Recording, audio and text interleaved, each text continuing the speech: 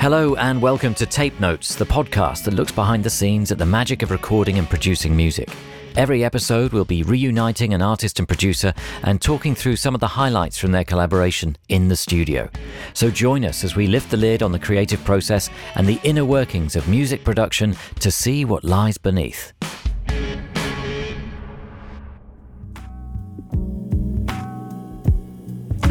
Hello, I'm John Kennedy, and joining me for this episode of Tape Notes are Kate Tempest and producer Dan Carey to talk about how they recorded and produced the album The Book of Traps and Lessons.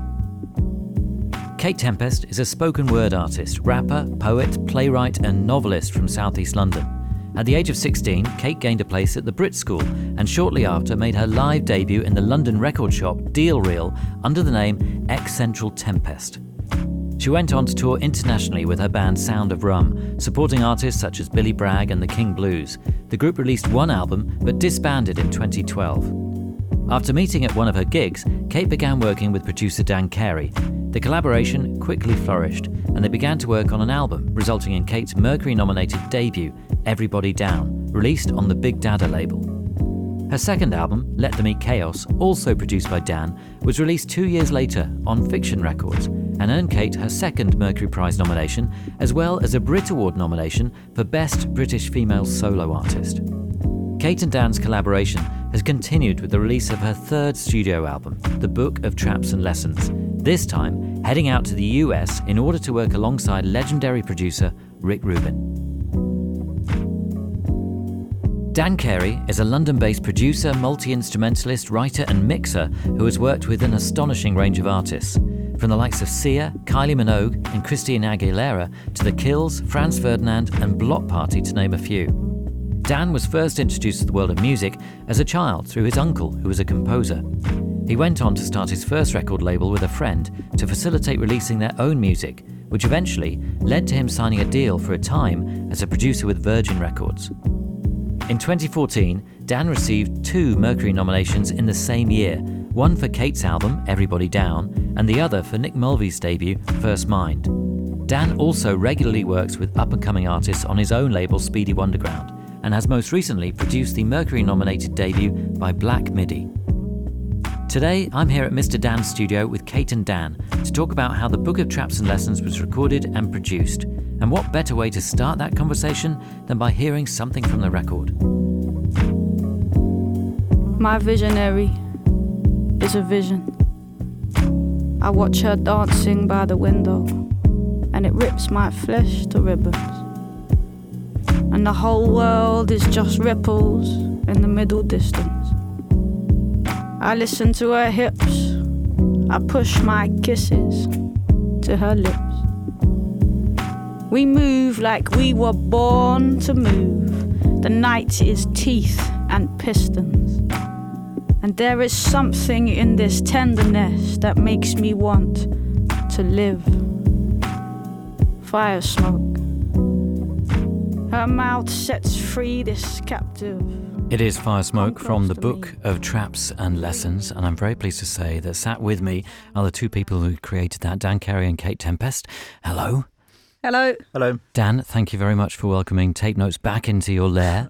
So we're here once more in Streatham, in the studio that has played such a pivotal role in the relationship between the two of you, I would think, because in many ways, Kate, you're one of these people who has told me about Dan's studio over many years, and because of that, I've always built up this picture in my head of what it was like, and I always imagined it was in a basement for some reason. But there have been a few people who told me about it. But your story's always really stuck in my head, particularly because in the early days you would get the bus from Lewisham, Catford, and come over to Streatham. And I remember you saying how you'd look out the bus window and look at the people around, walking, living their lives, and that kind of inspired you in many ways. When did you meet Dan? And when you did, what did you think you would do together? It is a bit like a basement because there isn't much light. So maybe that when people describe it to you, probably you get the feeling of the darkness. So maybe that's why. Yeah, although the lights are switched on. But I think there are all these tales of turning off all the lights and smoke machines and this kind of stuff. Strobes, to get you in the zone. Definitely. Basement activity. That's it. When did we meet, Dan? Robbie introduced us, didn't he? At that The Sound of Rum gig? Yeah, Was that at it? the Paradise Bar. Yeah. So I was in a band called Sound of Rum, and we put a record out on Rob the Bank's label, Sunday Best, and he knew Dan well, and invited Dan to come and watch us. We were doing this gig in this pub, and as I remember it, there wasn't anybody in the audience apart from Dan. But there might have been more people there, but I just remember there just being Dan, and his kind of intense focus and concentration was almost a bit rattling. I was just like, wow, who's this guy? From the minute that I became aware that you were there, your attention was like... I remember your eyes. Yes. Yeah. So a different kind of intensity from Kate on stage and the concentration in that performance and your concentration listening to her performance. Yeah. So you met that night, and then was it suggested that you should work together, or had Rob brought Dan down for a purpose? I think you were just there, weren't you? No. Robbie had said, come to see you. And then we did a few tracks for the album together. For the Sound of Rum album? Yeah. Right. Yeah. I remember we met Dan and we heard about him and what he did. And I remember being so desperate to get in this studio. The first time I saw this studio, I'd never seen anything like it. There were all the guitars on the walls, and it was a real studio. It was actually with a desk in it and stuff.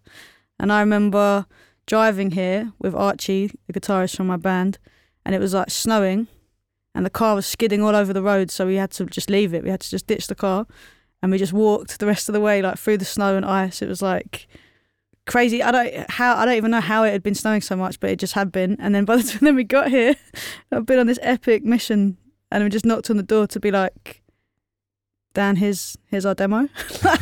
As if we were just passing through. I remember you were in here with Coco. Yeah. And she was singing, and I was like, wow, there's a real artist in the studio. But I knocked on the door, and suddenly I was like, right, how do I make this appear like it's not completely insane that we've just, me and Archie covered in snow, we just bought our demo. Can we come and record with you? So it took quite a long time, but then we did manage to get in, and Dan mixed a couple of our songs. And then it was this kind of similar thing after Sound of Rum. I remember you just turned up same door. Mm-hmm. Just like, do you want to make a tune with me? Right, because we should explain, Sound of Rum was 3 people. Yeah. Guitar, drums, and you. Ferry Lawrenson on the drums, Archie Marsh on the guitar, and he played everything, and the bass as well, and then I was rapping. Mm. And so when did that reach it run its course, and then you came and knocked on Dan's door? Yeah, we were gigging like crazy, but it was hard. Everyone was working full time, day jobs, and I had plays to write and stuff like this, and it was just, I suppose you could say it ran its course, or I became aware that I wanted to do new things. So we wound it down, and I started thinking about how to get some music to rap on. Mm. Right, so you were looking for music to rap on. Yeah. But not necessarily going to a hip-hop producer or a known hip-hop producer per se. I'm sure you can produce and have produced much hip-hop, Dan. But it's interesting because you turned to Dan because you thought he might have a like-minded approach to what you were doing, or that you knew that you had some rapport already? Yeah, every time I'd been in this studio, or every time we'd had a conversation about music, I'd felt there was a kind of kindred fascination, certain things we had in common, and also he was, because of the way that music exists in my life, it's always been the thing that I make with people I know. And then so with Dan, I felt like he was somebody that I knew. It didn't, but also he actually made music, and it feels a bit audacious now to think about, just turning up and being like, can we make a song? Yeah. And not even, it could have been an email, it could have been a phone call, but I love the idea that you came and knocked on the door. I think it's the only way, if it had been an email, it never would have happened. If it had... Yeah, because it would have been easy to be maybe next week, or maybe the week after next, But I was just free. We went over there, didn't we? And we did Lonely Days. What? So you went out for a coffee or a drink or something? No, I've got another studio down the road. So you went to a different space, but not very far away. Yeah. And we wrote Lonely Days that day. We just recorded a version of it. Just did it. But there was no character names. It wasn't Pete and Becky yet. It was just him and her. And then it went. And was this a piece of writing that you hadn't worked on at all? You just came up with those words then and there, or was it? Yeah. Or, well, that's the way that we work, really, is that we just get together, and it seems to be the case that when we are together, we can both do things that we wouldn't have been able to do when we were apart. So when I'm in the studio with Dan, suddenly I'm capable of like supernatural feats of imagination. But when I'm not with him, it's much harder to come up with anything. I mean, Kate can write a whole lyric in the time it takes me to sort of figure out 3 chords or plug in a microphone. But similarly, when she's there, I feel much more in command of just everything. Everything seems to sound really cool as soon as it's like twiddle any knobs. It's like, yeah, sick. That's amazing. So clearly you inspire each other in an almost unspoken way and react to each other. But it sounds like with Lonely Days there was a little discussion about what are we going to do, or what is this story going to be, or are we going to do a story? And then that led to something. Because I know that, Dan, you often like to get people into the room or a room and fiddle about in a way, improvise, jam, whatever phrase you want to use. And often you'll use that as a way of exploring the chemistry between you, the personalities involved, the approach of that individual, of that artist, and how they work. And you kind of did that. Well, yeah, I think with Lonely Days, it was maybe a bit more direct. I mean, I seem to remember, going into the room and just playing ding, ding, ding, ding, ding, and just like, that's a cool rhythm. And then we just put some stuff, and then started quite quickly. But I think the next session we did was slightly different and really important in that we came here, and I'd just got the Swarmatron, and we did it one night, didn't we? We came in here quite late in the evening. Yeah. And just as an experiment to see how far we could push this one idea, we hooked up 2 drum machines and the Swarmatron, which is this strange synth, and a microphone, and recorded for about 90 minutes. And I remember I let the drum machines really run, playing pretty much the same thing the whole time, and then just playing around with the synth. And Kate was freestyling for the whole time, and we were reacting off each other. I guess I was kind of making different moods on the Swarm, and then you were taking the lyric in a different direction, and according to where that went, I'd make the tone of the Swarm differently.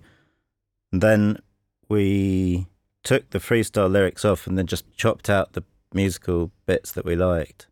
And, that one bit, we had Martial Law and Happy End, Chicken. It was about 4 or 5 tracks from the first album that really, the music is essentially that. And then, obviously, the kind of content of the song came on top. Yeah, I've got this. Shall I? Yeah, I think we should. Yeah. So what we're doing today, we're going to go through one track from each of the 3 albums that Kate Tempest has put out. But you're explaining, Dan, that when in searching for the stems and the demos of these sessions, that you came across this mammoth session, a 90-minute non-stop take that you worked on, that in a sense clearly helped build that first record, or half of that first record, which is really amazing.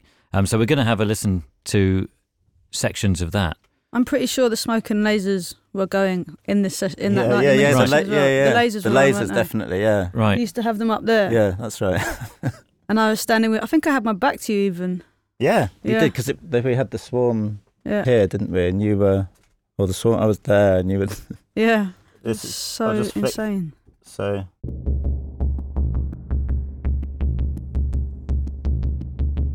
That's the Metasonics drum machine. That's the CR8000, and then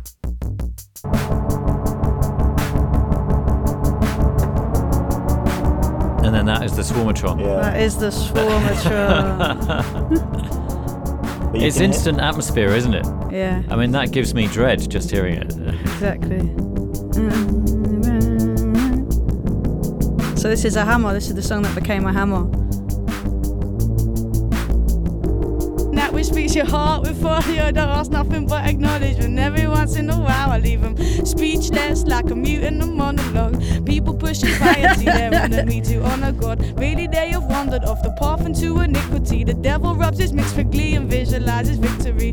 Men become monsters, mortified by misery. Women they become woe-begotten figures acting wickedly. Souls all disheveled by the horrors of our history. We inflict the injury, then we demand a sympathy. Man, I remain constant in the face of volatility. That's why there's so many who seem to have it in for me. So, and is that all made up on the spot then, Kate? Well, that was like a lyric that I just had knocking around probably Yeah. at that time.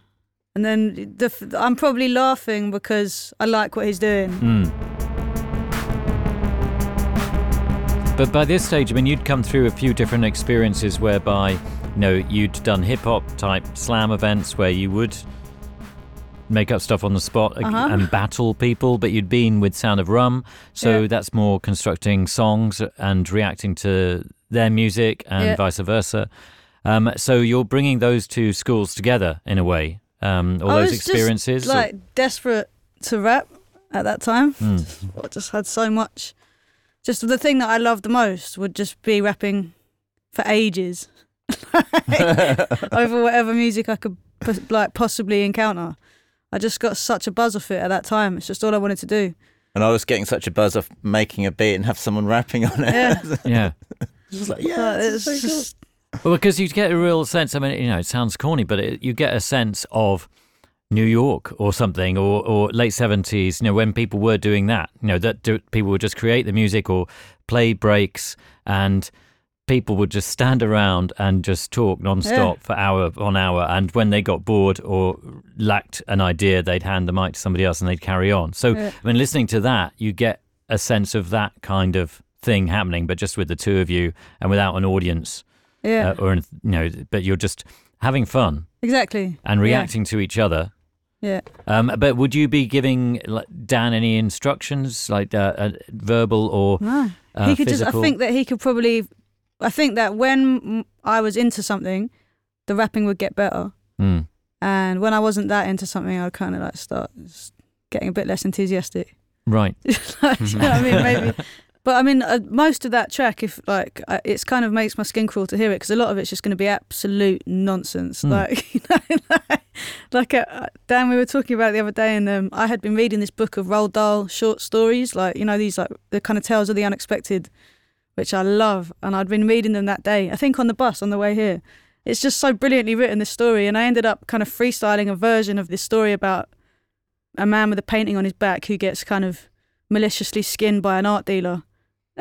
Somewhere in this take, like, there's me just retelling a Roald Dahl story, which I'd completely forgotten about. But it was, the thing about that is if I hadn't been in the studio with Dan, like late at night, just mucking around, there was absolutely no way I would have felt free enough to just do that, just talk nonsense for a bit. And the freedom of me doing that, I think, gave Dan the freedom to just push the Swarmatron to wherever it was it wanted to go, and that's what gave our whole album its sonic identity, really. Like, those songs were like the anchors that the rest of the album takes its cues from, you know. So I think, like, because you can hear it goes into each of those, like, that's martial law.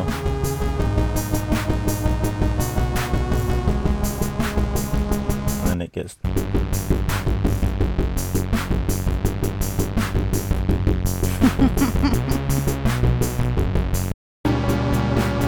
that's chicken. And then, like, as I start writing the actual record, so we chose the bits, the moments that we liked, and then I started to write chapters of prose, which I knew would be then condensed into songs, and knew that the album would have a kind of a novel that partnered with it. Right. And started doing all this character work, because the time that passed in between me being in the studio with Dan and me being able to get back in the studio was like big chunks of time, because Dan was obviously extremely busy. So when I came back, I had like these notebook full of all these chapters, and I'd be like, right, chapter 1, and then I'd write the lyric but I knew exactly what was going to happen. So I knew the setup, you know. I thought that at the beginning, what I was particularly impressed by is how you'd make something happen to a character, but you wouldn't have got there yet in the overall narrative. But you, in a way, your brain had already laid it out, and you were just kind of discovering it, because things like The Heist was the second song that we wrote. Yeah. But it was completely abstract about a heist going wrong in a club called Paradise. And I just remember being with Kate one day, and she was like, hang on, no, I know who that, I know who that is. And it's, oh yeah, of course. And it's kind of like it's already been written in your mind, but you were just putting it together. Yeah. So I thought that was really interesting. Yeah. I think Lonely Days and The Heist, and maybe there was one other, that after that happened and we decided to link the songs together, that's when I went away and wrote the story, basically. Yeah. When was Bright this? Eyes. That's when Bright Eyes was invented. Was this all in 2013, or was it even earlier than that? That long session, the one that we were talking about, it was the 27th of June 2012, which is exactly 7 years before Glastonbury last week. Smashed it. Yeah. Wow. Amazing. Amazing. But it showed, I mean, because Everybody's Down came out in 2014. Yeah. So, and that's in theory, a long gestation period. But obviously you've got all these different things going on at the same time. So in effect, you started writing a novel as well as writing. But I think that wasn't the thing that slowed us down so much. Like, I think the album was finished in 2013, and it took a year for it to get. We couldn't find anyone to put it out. Yeah. Right. Yeah. Nobody crazy enough to allow you. It's quite a tough pitch. So I think it took us. We spent like a week working really furiously on it, I seem to remember. But that was, I think, the longest chunk of time that we actually got to go at it. We'd get maybe a day here or there, or I'd come in on Dan's downtime or something. So it was like I'd be thinking about it in my like real life, and then I'd manage to get a day or two in here, and we'd make like pretty fast progress. And so you went away, Kate, and started thinking about this. Did you start thinking about the music side of it, Dan? And say if we're going to play Martial Law, or look at how you then developed that track, did you then think, right, we both like this section? Not when Kate wasn't there. I mean, I think I may have gone through that long instrumental and picked out what I thought were the best bits. I may have done that in preparation for the next time Kate came back. So I was like, oh yeah, we got this, you know. But yeah, I tried not to kind of, you know, make beats and sort of show them to Kate afterwards, because making a beat's a really, really quick thing to do. It only takes a couple of minutes, or at least to come up with the idea of it. But you know, so it may as I always respond to, there's this noise that Kate makes if she likes it. It's just really subtle. She just goes, and if I'm programming something or just playing around with the thing, I might just subconsciously, I think what I do is I just play, and then when I hear I'm just like, okay, latch onto that. And if she's not there, I don't know whether you know, you wouldn't hear that, would you? I wouldn't hear it, so I might make up I think maybe on there's a couple of songs, aren't there, on Chaos, that like Whoops, I remember I was like, okay, I've got this pretty weird beat, and Tunnel Vision. I sort of remember playing you a few things that when you'd been touring I was thinking of. Yeah. But in the first time round, I think, we really kept it very... And also, I mean, the other thing is that long jam that we had didn't really embellish it much. You know, I mean, they're kind of... I mean, do you want to start going through Martial Law? Yeah, I'm interested to know how you progress that. Because if in that 1 90-minute jam session, you kind of got the body of Martial Law or got the whole sound of it from that one session, then what else did you do? I can show you. We wrote that B section. Yeah. Because we wanted to have these two perspectives. So look, here is... Tits out, wet mouth, heads back, shouting and screaming just to prove they exist. Becky's at the bar with the usual mix of decadent fabrics and desolate light. So you can hear what's in that is... the two original drum machines that there were. You know, in terms of additional stuff, there's a noise. And one more drum program.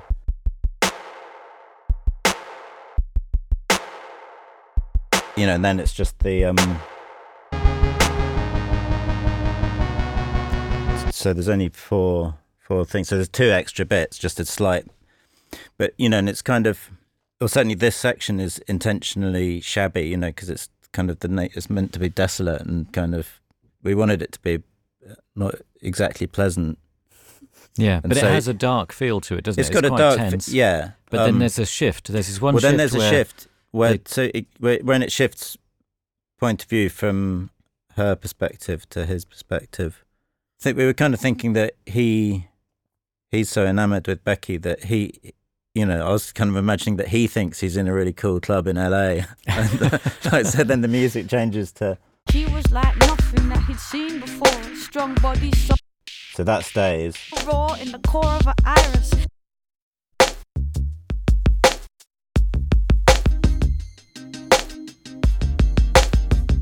So like those drum sounds are much more normal. But maybe. But so he's got the romantic. Yeah, he thinks viewpoint. it's really cool. Yeah. Yeah. And then she's quite cynical about him. Well, kind of, she's sympathetic, but then her friends help accentuate her cynicism about him somehow. Yeah. And but you're controlling their reaction to it with the music, I think. Yeah, so it turns smooth at one point, and then and then it kind of alternates between the A section and the B, and the kind of the speed of the alternation speeds up so that you're kind of moving quicker and quicker. I'll just play it out from the last one into the chorus.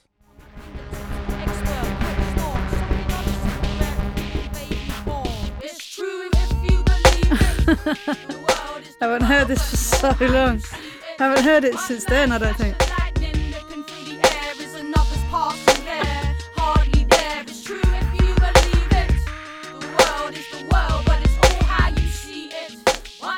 And that's kind of like that sort of both halves kind of come together, because it's sort of in that smooth style of the B Kind section. of G-funk like melody line. Yeah, but it's like a G-funk, so a West Coast melody line, but it's like really coked up because it's all jittery. It's like it's just not smooth. Like it should be really smooth, but it's a really horrible sound.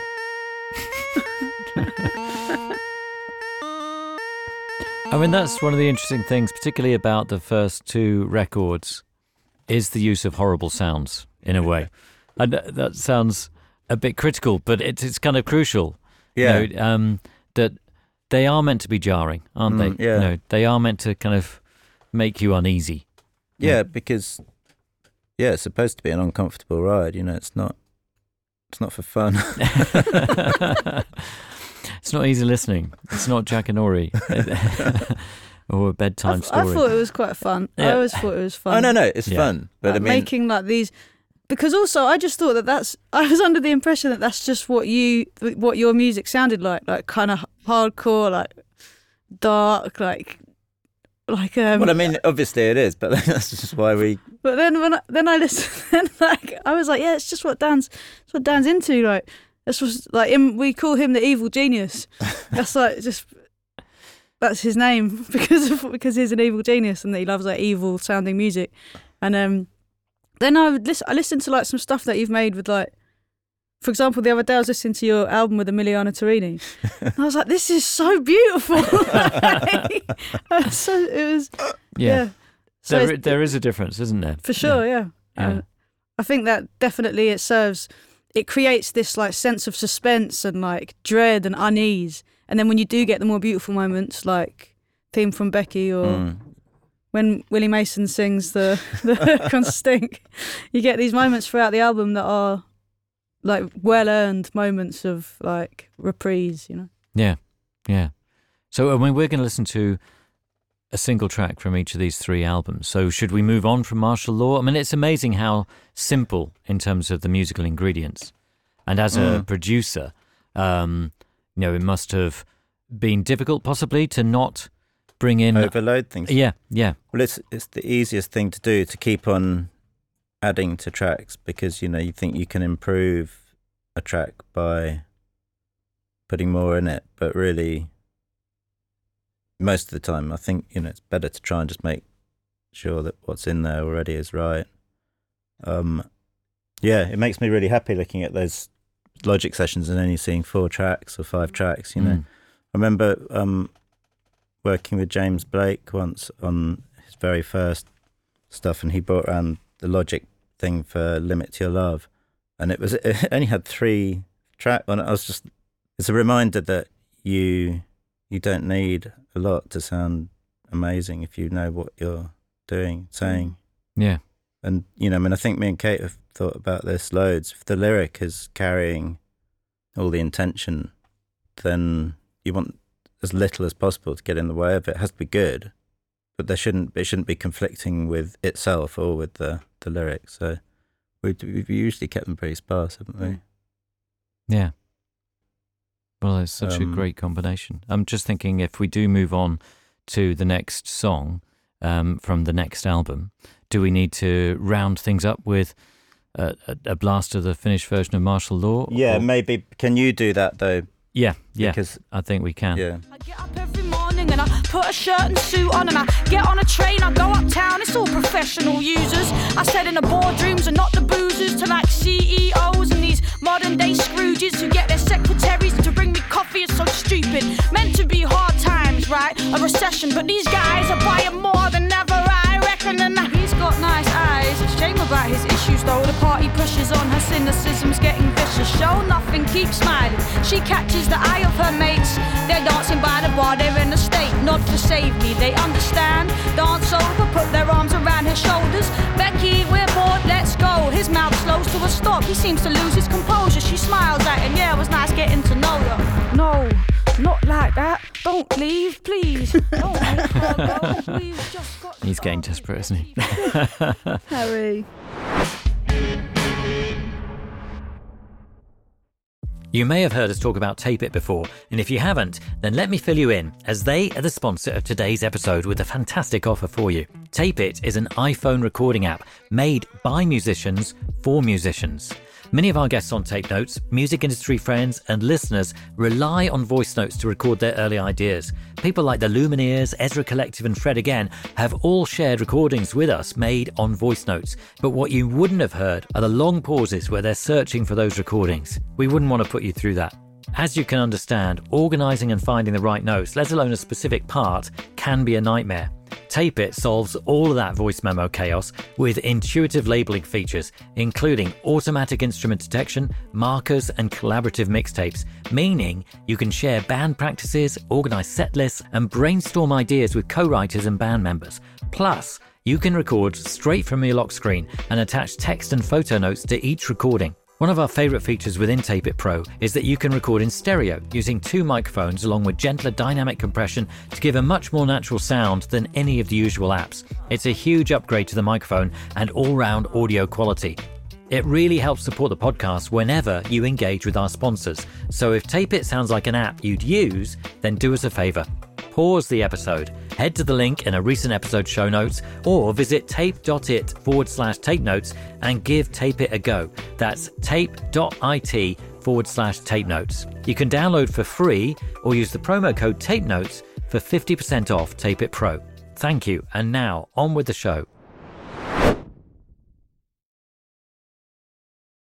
Did you do it? Honestly, Tape It is fantastic. All of the Tape Notes team members are complete converts, and excitingly, some of our guests have started to use it as well, so I really would recommend checking it out.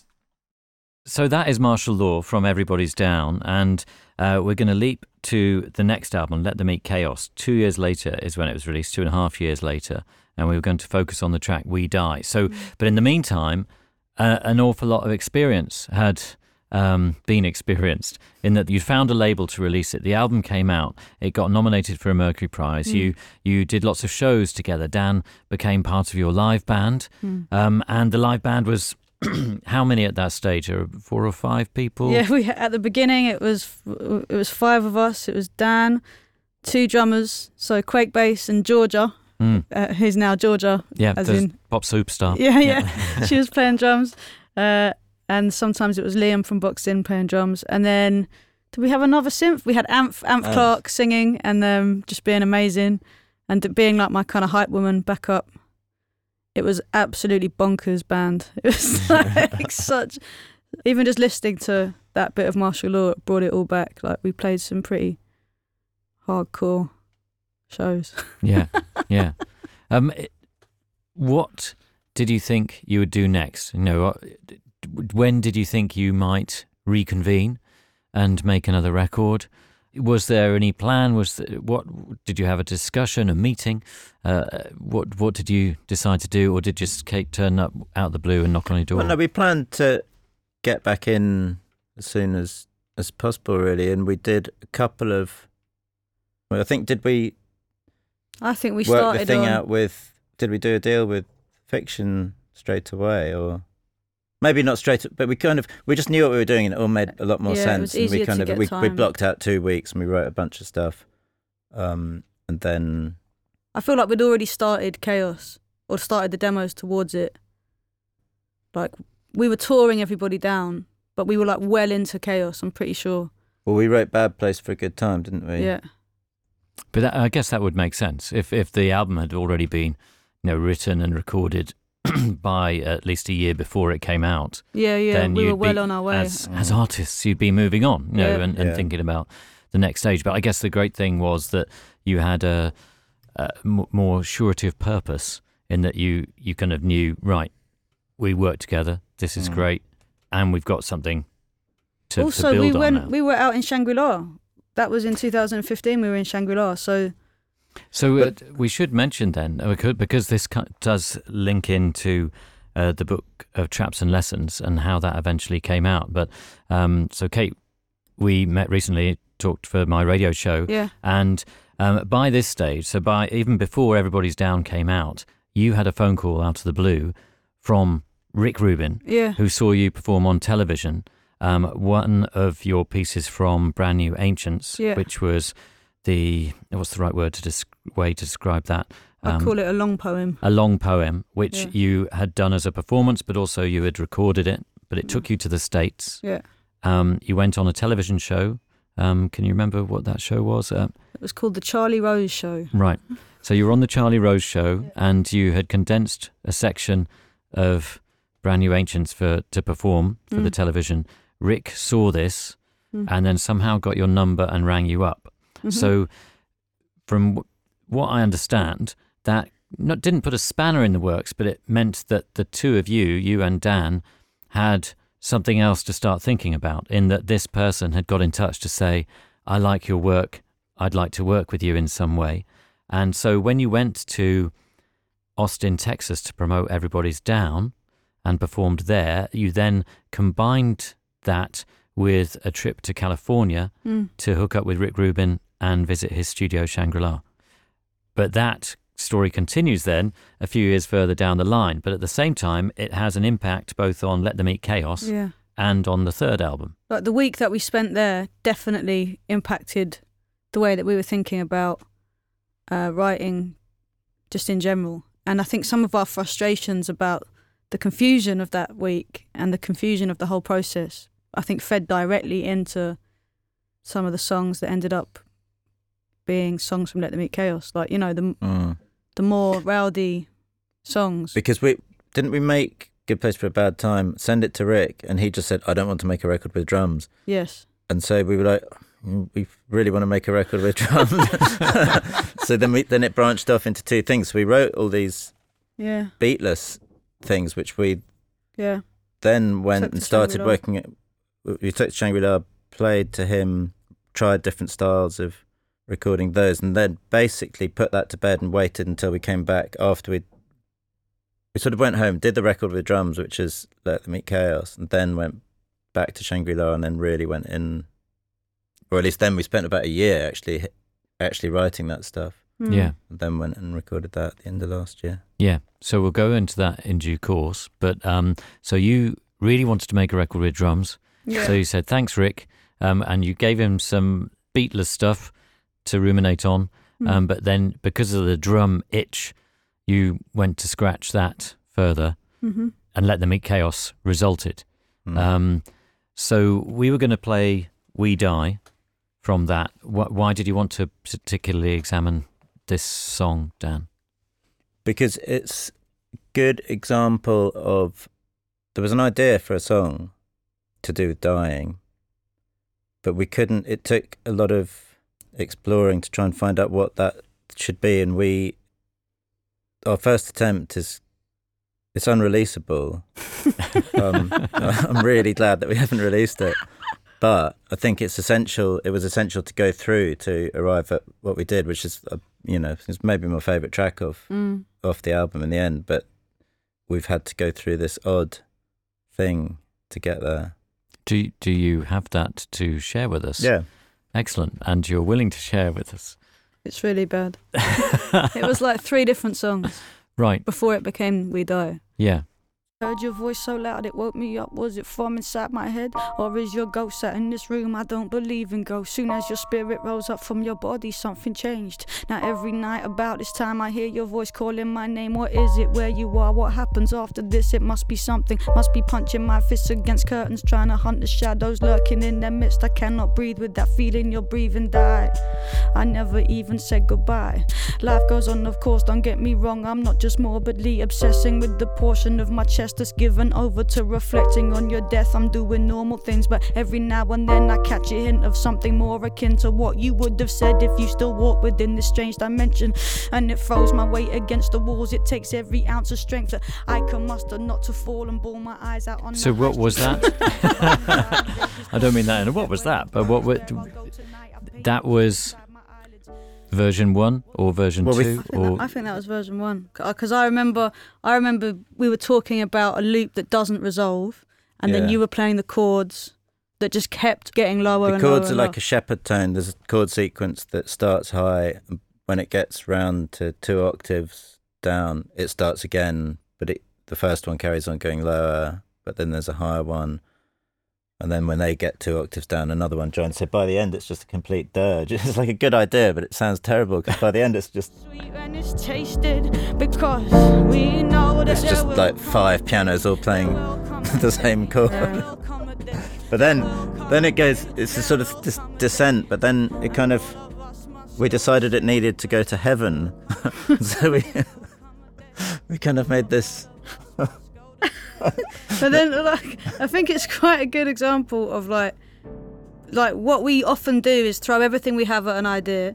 Like that particular verse is like kind of non-stop, like 5 minutes or something. And from that whole verse, probably 4 lines made it through to the song that actually came out of this. Like there's so much unnecessary detail that we don't need.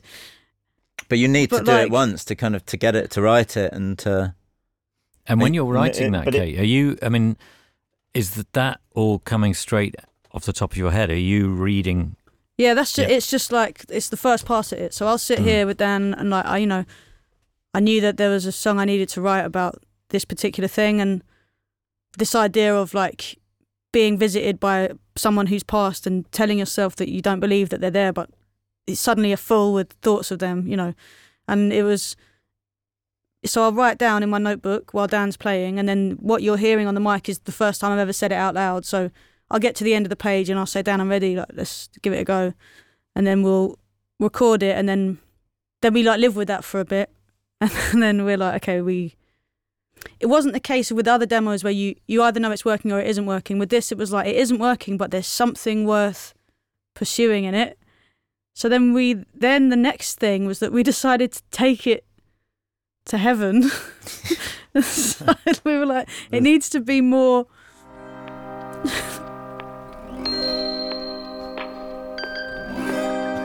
What is that? It's an auto harp. There is nothing beyond us but stillness, no angels, no scales of judgment, no tables laid with fix. Let there be the peace that you live. The terrible thing is, I've got this impression in my head now of Dan as a cherub with an auto harp.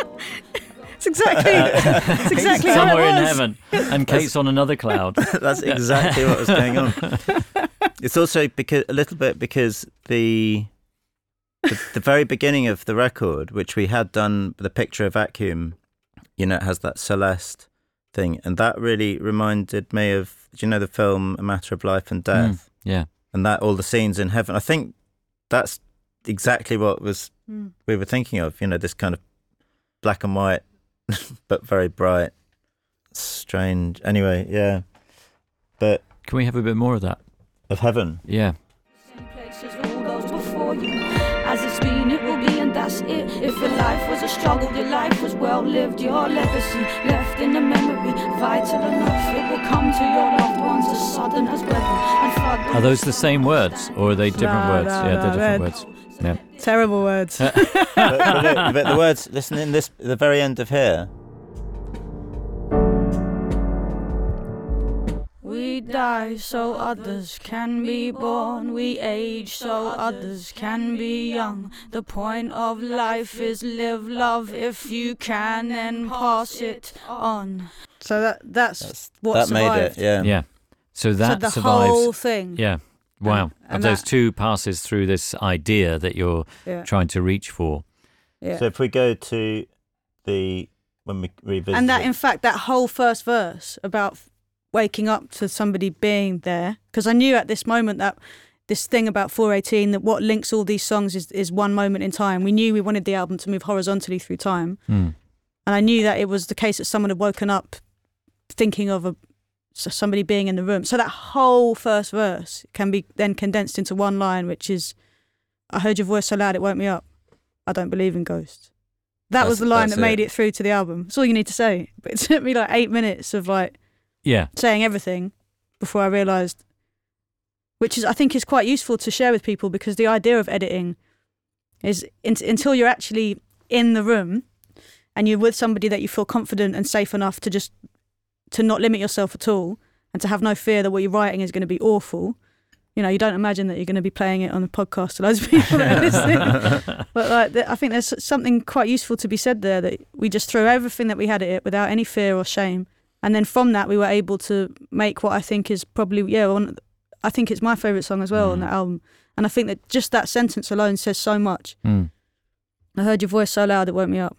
I don't believe in ghosts. No. And were you able, did you realise that a few days later, or after you'd lived with it for a bit, or did you realise that? No, we'd lived pretty much with then? it for quite a long. I think it was one that we then worked on other tracks and kind of knew that it was a bit of a awkward one, but then came back to it, and I think probably realised that both the lyric and the music were probably too much detail in the original lyric, and the music was trying too hard to illustrate what the lyric was saying too literally. And sometimes you don't need to, this kind of descent into gloominess, you don't need to literally make it, it's actually better to just make a beat that sounds really cool.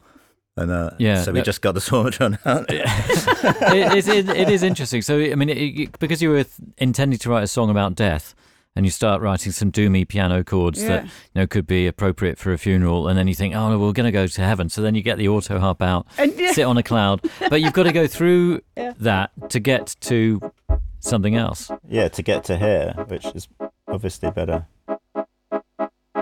It's a strange thing, your face seems to fade with the changing seasons. Then for some reason it comes back more present than ever. Well, not your face really, more a sense of you. And is that the Swarmatron doing that insistent, repetitive?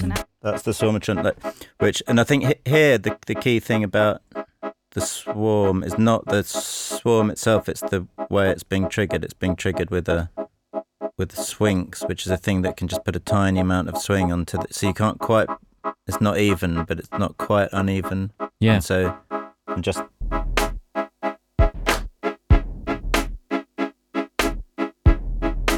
But, without all the kind of piano Sheppertone business, that's... Right.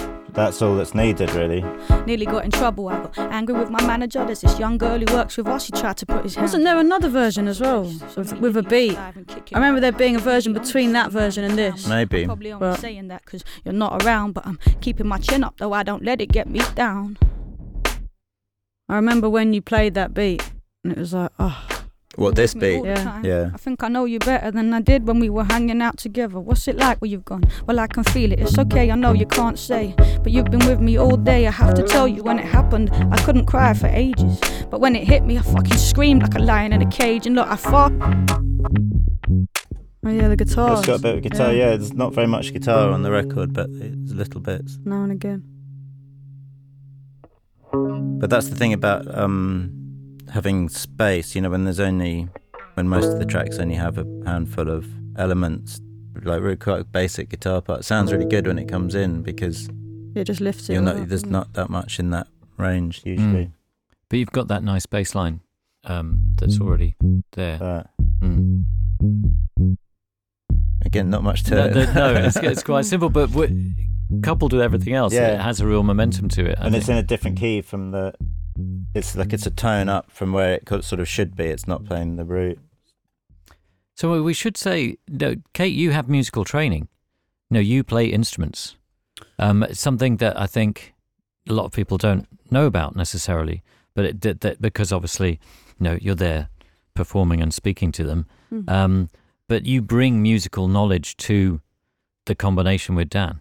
You're not completely reliant on Dan Guru. I mean, obviously, but you know what I mean? Though there's that you've got some sense. When you start thinking about the music that would go with your words, you've got ideas about that. I definitely think that we are lucky to be in a situation where we can communicate really well about both the music and the lyrics. Like Dan has had experience as a film editor before he was a music producer, so he's really good at spotting unnecessary detail, for example, and being like, I remember once he was just like, we were doing the first version of The Heist, and he was like, we don't need to see them get out of the car and walk to the door. We can just cut straight to inside the club. And I was like, wow, amazing. We just saved ourselves 2 minutes of like really boring detail. And similarly, like, I used to play the guitar and I used to play the piano and stuff, but not, my expertise is in my lyricism. And when I discovered lyricism, I threw everything that I had at it. But I also love and am passionate about music and know what I enjoy. And I feel like similarly, when I'm feeling something, when I'm enjoying something, like we can talk about it and that will encourage the music to go in a certain direction. And same when Dan's into what I'm writing, he encourages me to kind of go further in that direction. But I feel like it's kind of mutual, isn't it? It's like we're able to completely delve into our own perspectives, but we can talk about. We're good at communicating about how it's going, I think. Yeah, we do it in a fairly abstract way. I might, like you say, suggest an edit to words, but I don't feel very. Do you know what I just remembered? When you were just talking, I just remembered when we tried to write that pop song for. We tried to write a pop song to be considered by like a pop star. They were looking for like some demos. It was one of the most terrible lyrics that I've ever. But that was quite an interesting one where I was looking to you for guidance there. Because you were like, I don't know. Dan basically said to me like, okay, look, in a pop song, see all these words that you've got here on this page that you've just written. It's like, basically we need 2 of those words. I was like, what? He said, no, that's how a pop song works, that you have like maybe 2 words instead of like 2 pages. Do you know what I mean? And I was like, wow, it was a deep education that day. The song that we wrote didn't get selected for the hit, unfortunately. But you have it in your back pocket ready. Yeah, I'm just waiting for the car crash moment when that's our next record. So with We Die, you've gone through a couple of versions where you end up with 4 lyrics that you use. And where did those other lyrics come from? Did they come once you'd got the music sorted? And then you wrote those other bits that you required? It's like a bit more organic than that. Like as the beat starts coming together for Dan, then things start making sense lyrically for me. And, by the point that We Die, the beat, this version came together, we already had Let Them Eat Chaos pretty clearly. We had it shaped, didn't we? Because that song took the place of We Die. It was called Ghost, something like that. So we knew the purpose the song would serve, but we just needed to improve on it. So when Dan started to find that beat, I already knew what the song needed to do. So the lyrics and the music came together. I seem to remember. As soon as we had the track, beat, you're like, okay, I'm ready, and then I just knew I just wanted to flow over that. Dun, dun, dun.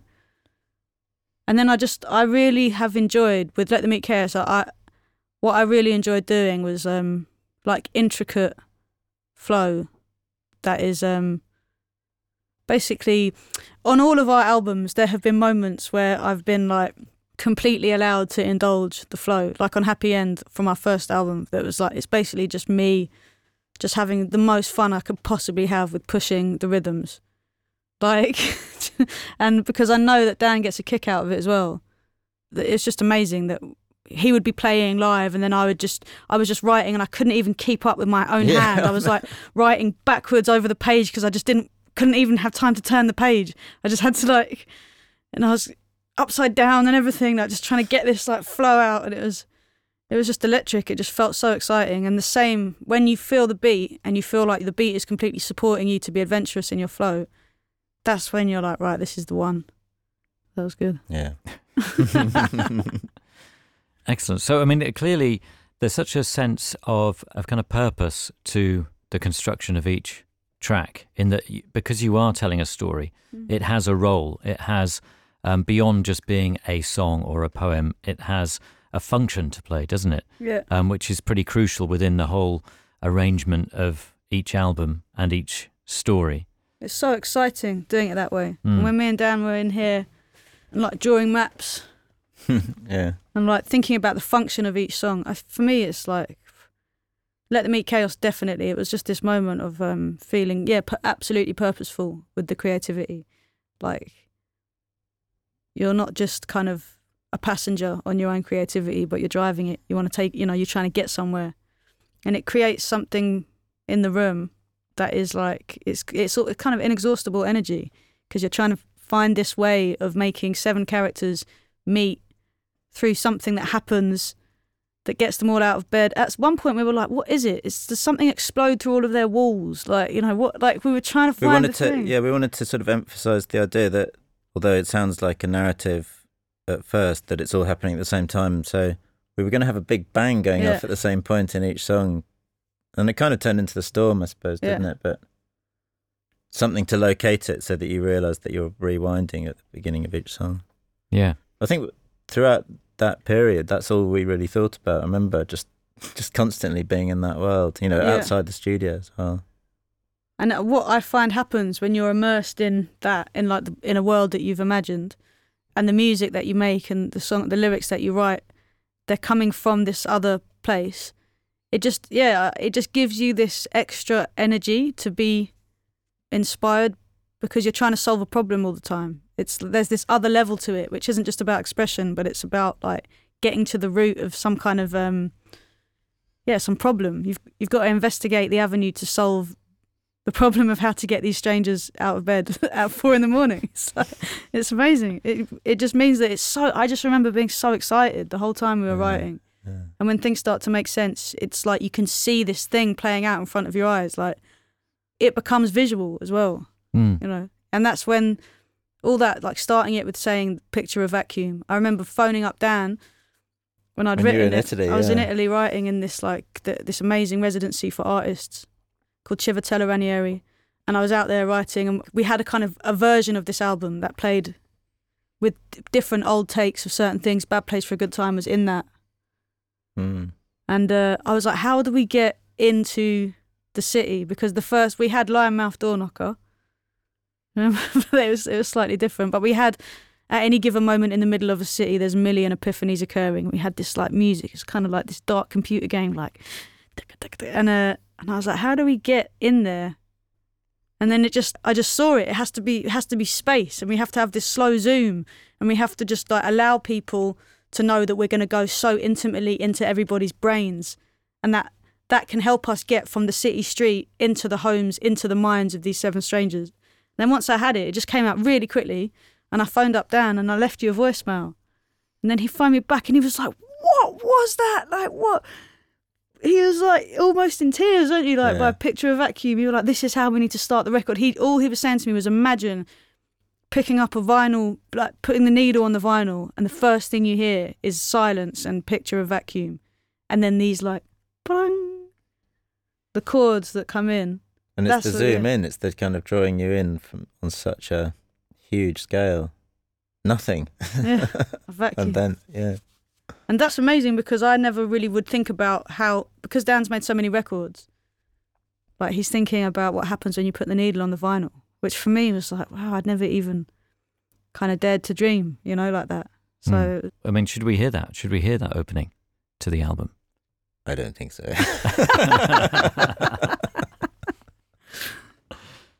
Yeah. Picture a vacuum, an endless and unmoving blackness.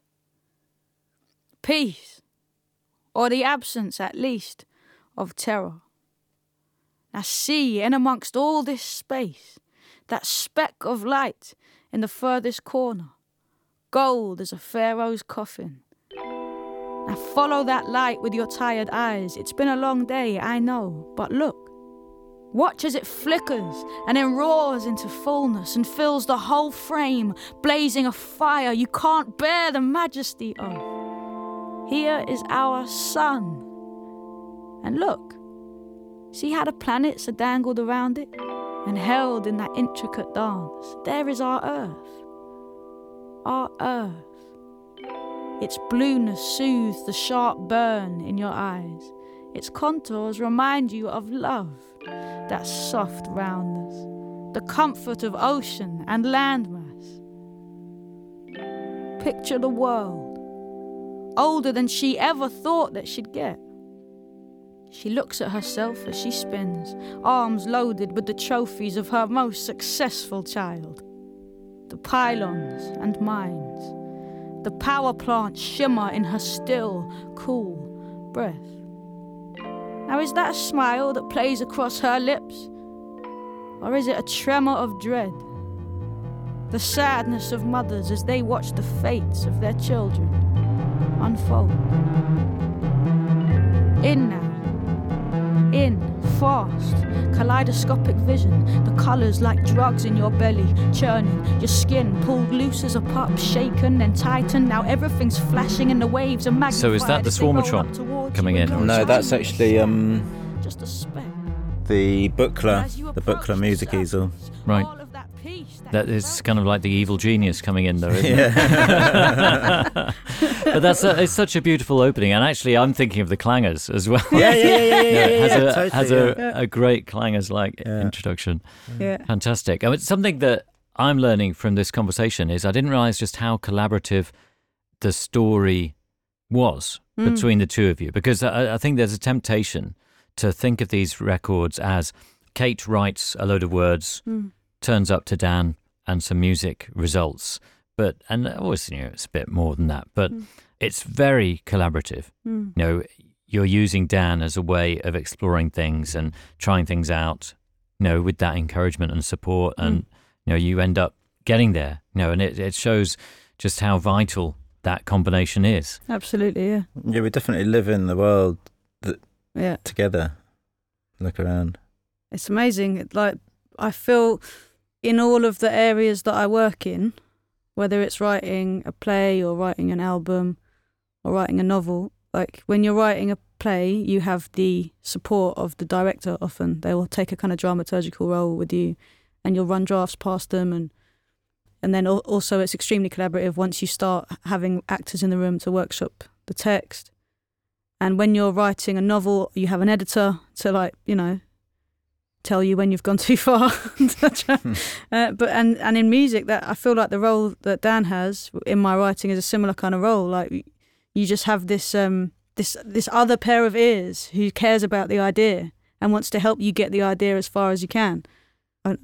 They're some of the most precious relationships in my life, really, like these collaborative relationships with the people that I work with on creating whatever it is I'm trying to create.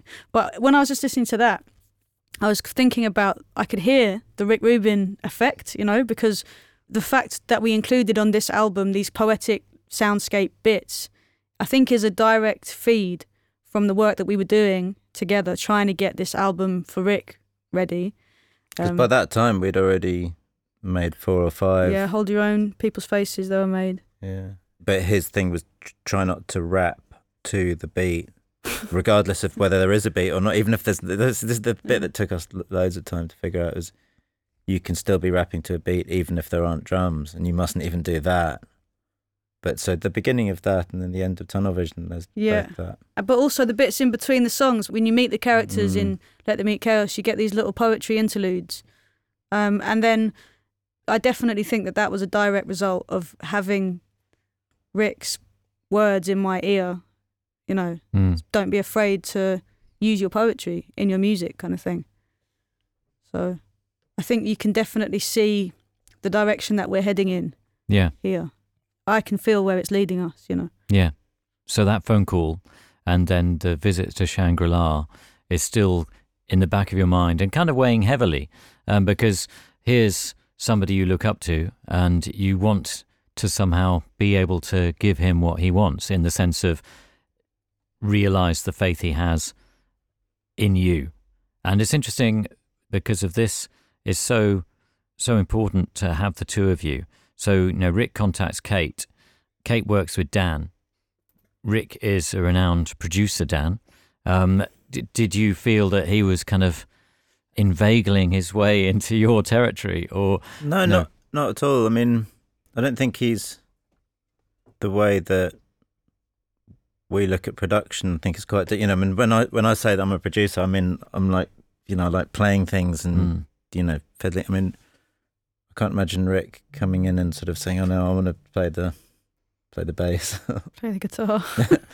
Well, I don't know. It's just, he's got this idea and we were talking to him about it. He was saying, what he's really good at is knowing exactly what he likes, having an idea for how something should be, listening to it and knowing whether it is it or not, just saying that's not it. No, I kind of have always thought it was an adventure. Yeah, there was like times when he would suggest things that were kind of abstract to us. Like he sent us some loops, for example. And we were like so confused when we played them because we'd been writing these songs without drums or whatever it was that we were trying to do. And I feel like that his relationship with producers there, like when he works with an artist out there, he probably has a bunch of producers that collaborate all together on trying to get his vision across for the artist that he works with.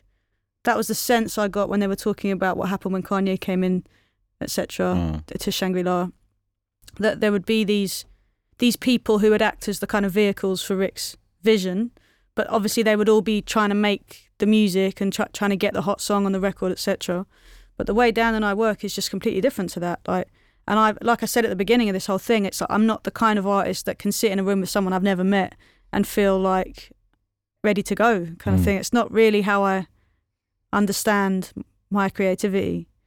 So that when the phone call from Rick came and it looked like we were going to be going over to Shangri-La to do some writing, it was never the case of me thinking, well, I'll just go on my own and like meet some producer that writes music that I've never met. It just doesn't make any sense. I know that does happen all the time for artists, and I know that artists do go in between different producers to try and find the best sound for their album or the best track or whatever it is, but it's much more like wholesome the way that I think about the process.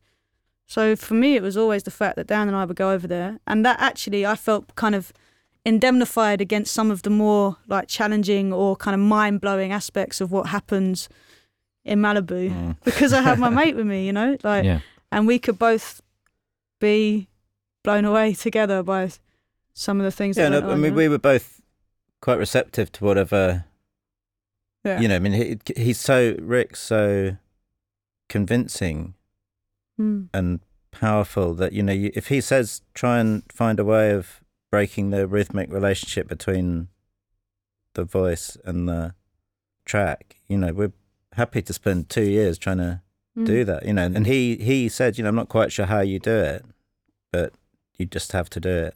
And I think if it was someone else saying that, we might not have given it so, but he's so, when he talks to you, you're just like, okay, I'm definitely going to try and do this, it's very...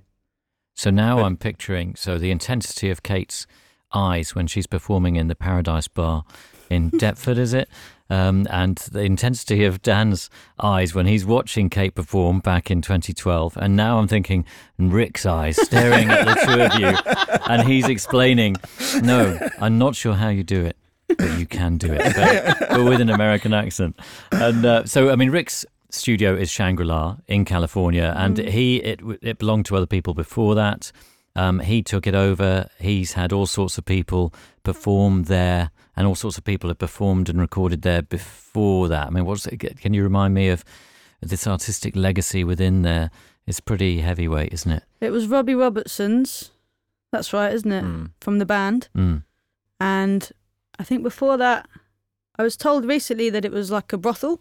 Yeah. Do you remember when Hence, they told it us must that? have been Shangri-La. No. Yeah, which is why it's called Shangri-La. Yeah, Right. absolutely. But the energy in the place is like it's clean energy. It's like it's amazing. It feels great there. So I mean, I think it was probably quite special.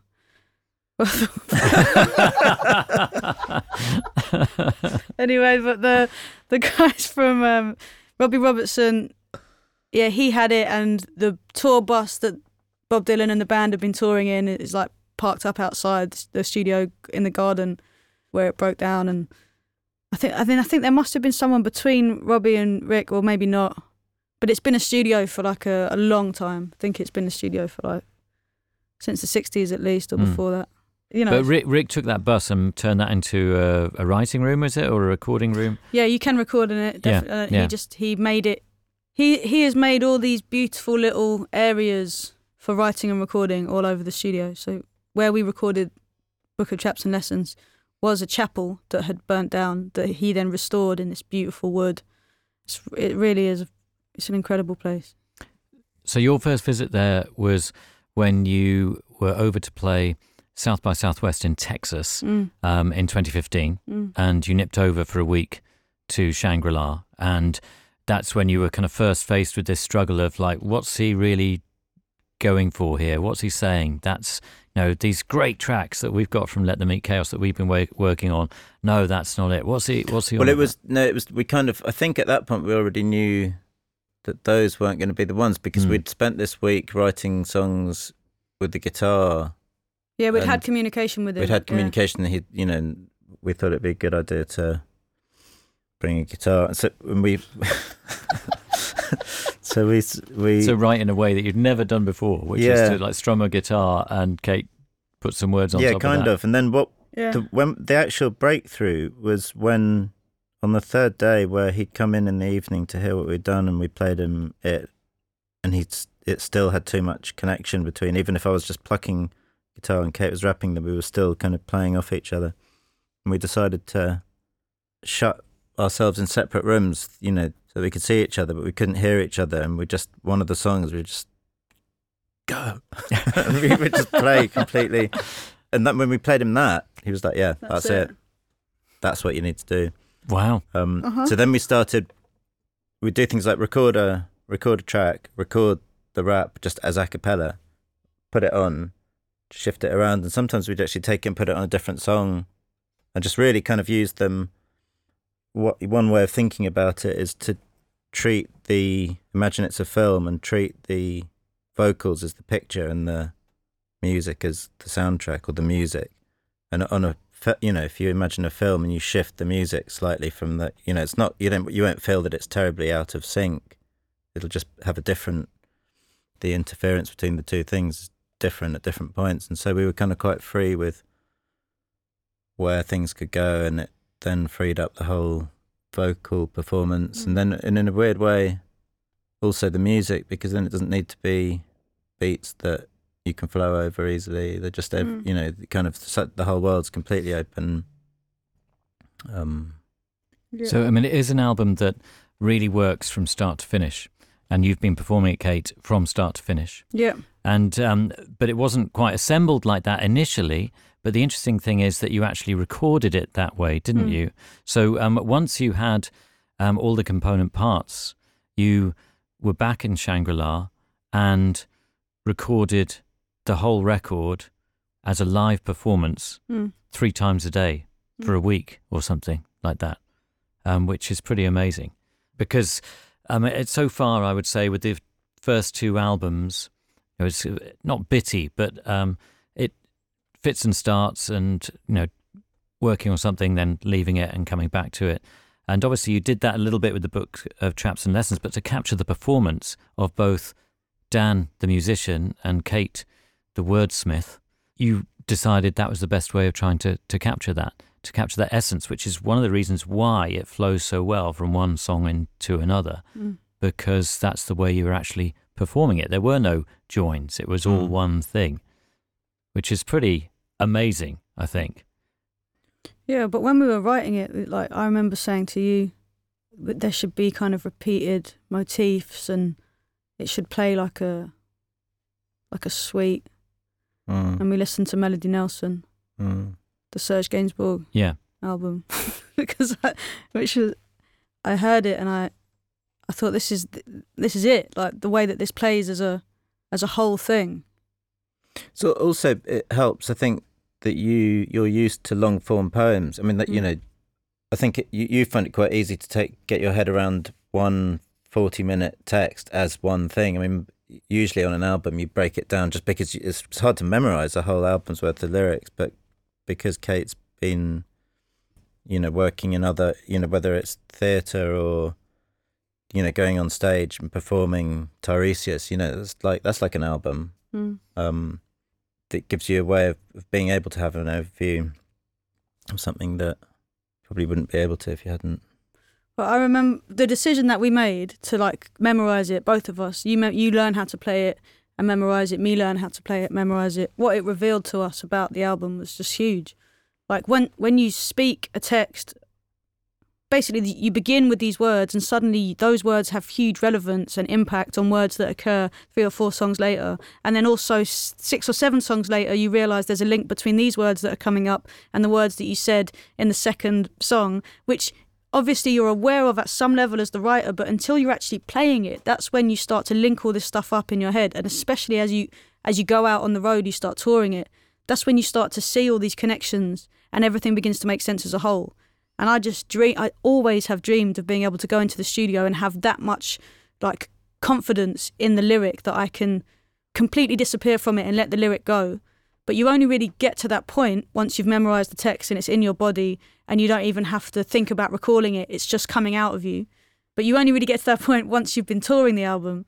So I would always talk to you about, we do things the wrong way around. Like, yeah, well, it's like you hear it with bands have it often, you know, you record in a band and then go and tour it, and they're like, oh, wish we could record it again now because we really know it. But that's why, you know, after we finished writing it, we did those, I mean, not like a tour, but we must have done 6 or 7 shows before, they were playing the album just completely beginning to end before Shangri-La, and then, you know, making sure that we had 2 the week before, went to Shangri-La. We had some audiences there on 1 or 2 of the shows. We had, not shows, 1 or 2 of the recordings. We made it a bit, you know, we let people come so that that kind of connected it with the experience of doing it in.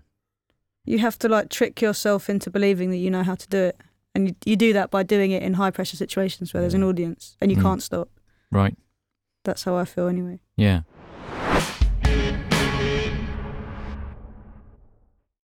So we were going to look at one particular track, I Trap You, but I remember in our previous conversation, Kate, that there was a time in a hotel where, was it Dan knocked on your door in the middle of the night and you worked on this one particular track and that was kind of, we've got something. People's and faces, yeah. Yes, right. And then there's another moment where you finally come up with what Rick is searching for and you play in this song and he kind of goes, not a bit crazy, but he gets quite animated for Rick because he's a Buddha-like figure, and I can't remember now which that was Hold Your Own. Right. That was the first one where he was like, "Yes, this is it. This is what we should be doing." And I think it was also I Trap You when. Yeah, he loved I Trap You. Yeah, and he just said, "This is finished. I'll put this out like this." Yeah. That was his favourite one. People's Faces was the one where we were like really blown away by it. But the thing about I Trap You, the reason that we thought it would be a good one to play is because, like We Die, it went through so many different lives, and on its way to becoming the most complete of the demos that Rick was hearing. It had been like at one point it had this like kind of dubstep section. I've got it all here. Yeah, let's dig into that. This is a really good example of. I don't know why, but we wanted to do something that was led by the piano, and we had this idea that we wanted it to sound a certain way. And there's tons of us trying to figure it out, and there's this really funny bit where I'm just freaking ding, ding, ding, ding, ding. And I'm like, this is shit. And it's like, no, it's really good. Keep going. And anyway, so it goes through a few versions like that. And then on the lead vocal track on the demo, you just say, and actually I've done it different. It's something different now, but I just wrote it, but and then you get on the whole thing. You're just doing it while I was like fucking around with the tape recorder or something. It's here, but we kind of wanted it to sound like the music had come from somewhere else, or like another world or something. So we got all these.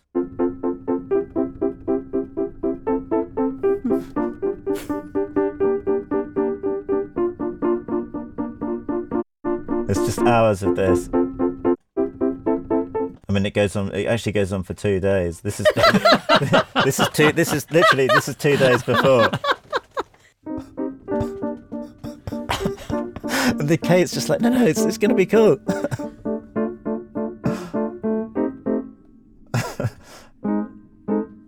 Anyway, that's literally days of that. And then words in any mouth that were worth being said. Everything was arguments and things misunderstood.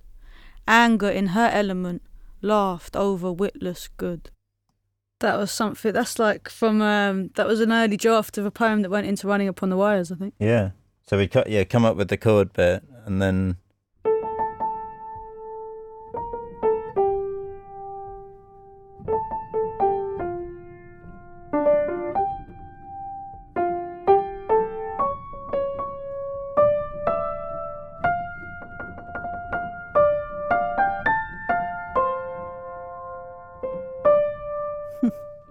Wow. then so this is, I think, the drum track.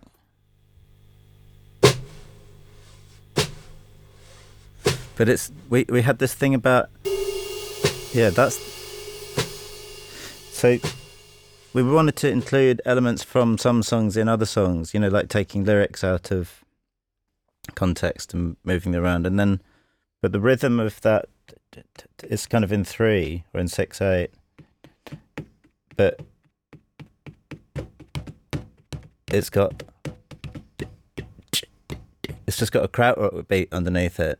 And then, but when you join them all together, so we took the drums from Keep Moving, Don't Move, the other bit of piano and the snare drum, and then we've got this old tape machine that we found in an Oxfam shop, and anything you put on it just sounds.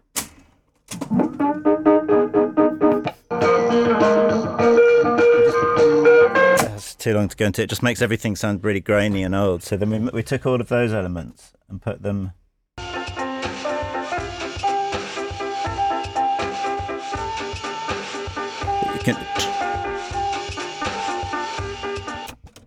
And then we called it Amelie because it has such an interesting quality. Because when I first heard it, I thought of fairgrounds and that kind of thing. Yeah, we slowed it down a bit as well. It has a kind of real wonkiness to it. Yeah, that's the tape machine. It's not steady. Yeah. Right.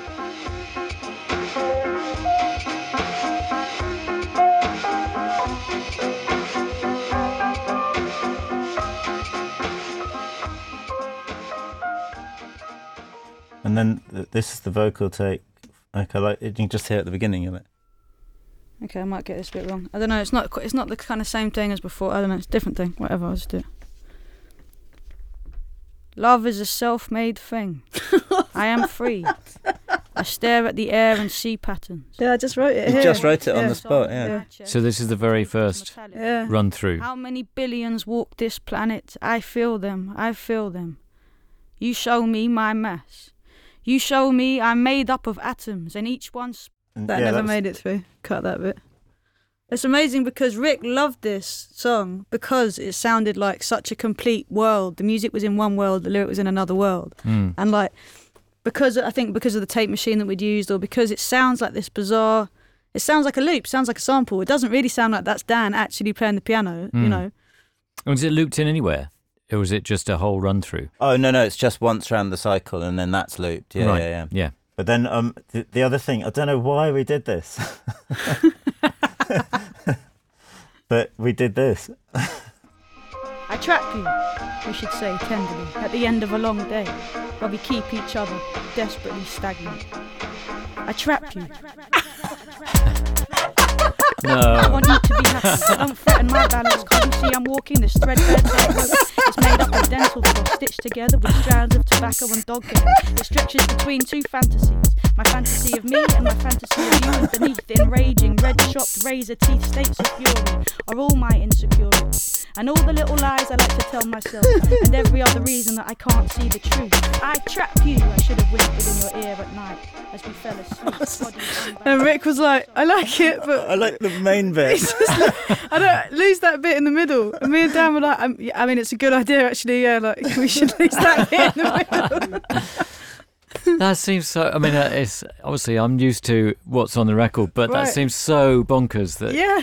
you even kind of went to the point of actually sending him that bit. Yeah. I mean, at some point we must have listened to that and just thought, yeah, that's perfect. Absolutely, Yeah. that's it. that kind of, but that I think that's quite a good illustration of how, like I was saying earlier, we're free to just do stupid stuff, and Because it might be good. I mean, you know, there are lots of sometimes it is good. Yeah. lots of the stuff that we like. I'm sure another version of us would look at and think, "What are you doing? That's stupid." Yeah. But that's why this relationship with Rick has been so interesting for us both, because it's quite, for me, I've got this relationship with Dan where he can help me edit, like I was saying, or things like that, or just somebody to kind of talk about the ideas with as they grow. And Dan does have that with me, but because I'm not in the musical world, I'm thinking so heavily about the lyrical world. So for you to have Rick saying, "Seriously, Dan, that's enough," it's really good. Yeah, I think that's quite a good depiction of like when his guidance has been pretty invaluable. Yeah. You know? But it is so interesting because, particularly with I Trap You, the way the music works is that it's in the distance. You know, it sounds like it could be from outside, like through an open door or something. And you know, that's obviously a balancing thing. That's a mixing thing that you've decided, right? That's what we want to do, so that you know the voice can be heard. But it's also partly because we recorded it there and just put a mic the other side of the room, so it's kind of Right. We were talking about exactly that, how you were supposed to be really close to the listener and the music was Yeah. on the sofa. Did Yeah. we put it outside at one point? And we Or- tried it yeah. outside, yeah. But in the end, we just put it in where the drums are and then mic'd it. But did Kate just do the one pass on those words then? Well, I think on the demo of that, it was just one pass. But all of them, as we were saying, you know, we got to a demo still fairly finished musically, but not, you know, just demo vocals. But then when we went to Shangri-La, we just put it into a sampler and a keyboard so that I could play it on the Swarmatron and the piano and the thing. And then, so all the vocals, again, obviously were done in this single take there. So there wasn't much point doing more than, you know, multiple passes here because we knew we were going to do it again. And we had all the practice, the live shows, and definitely that one, there's no other vocal take of it. Yeah. We'd edited it. I think we knew that what Rick was going to be able to offer is guidance on how to get the best vocal take out of me. Like he'd kind of explicitly made that clear as well, that he thought that he could, by him being there and listening, something happens to the performance, like for both of us. When he came in the room to listen, like it just stepped up a little bit, you know? So I think we both knew that we'd get the take for the vocal there. We did loads of work on the music here. But ultimately it was all down to the actual performance days. Wasn't Yeah. it?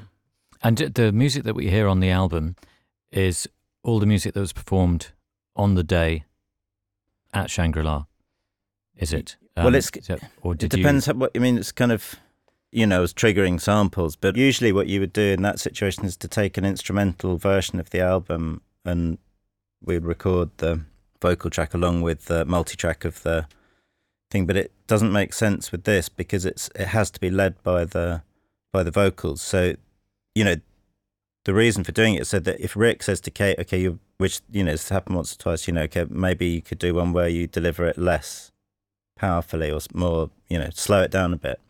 If we had an instrumental track, that would be impossible because you're locked into it already. So I'm just operating the music in a way just so that if Kate decides to slow down, I can add some more bars of something or just play slower, but I'm always following her.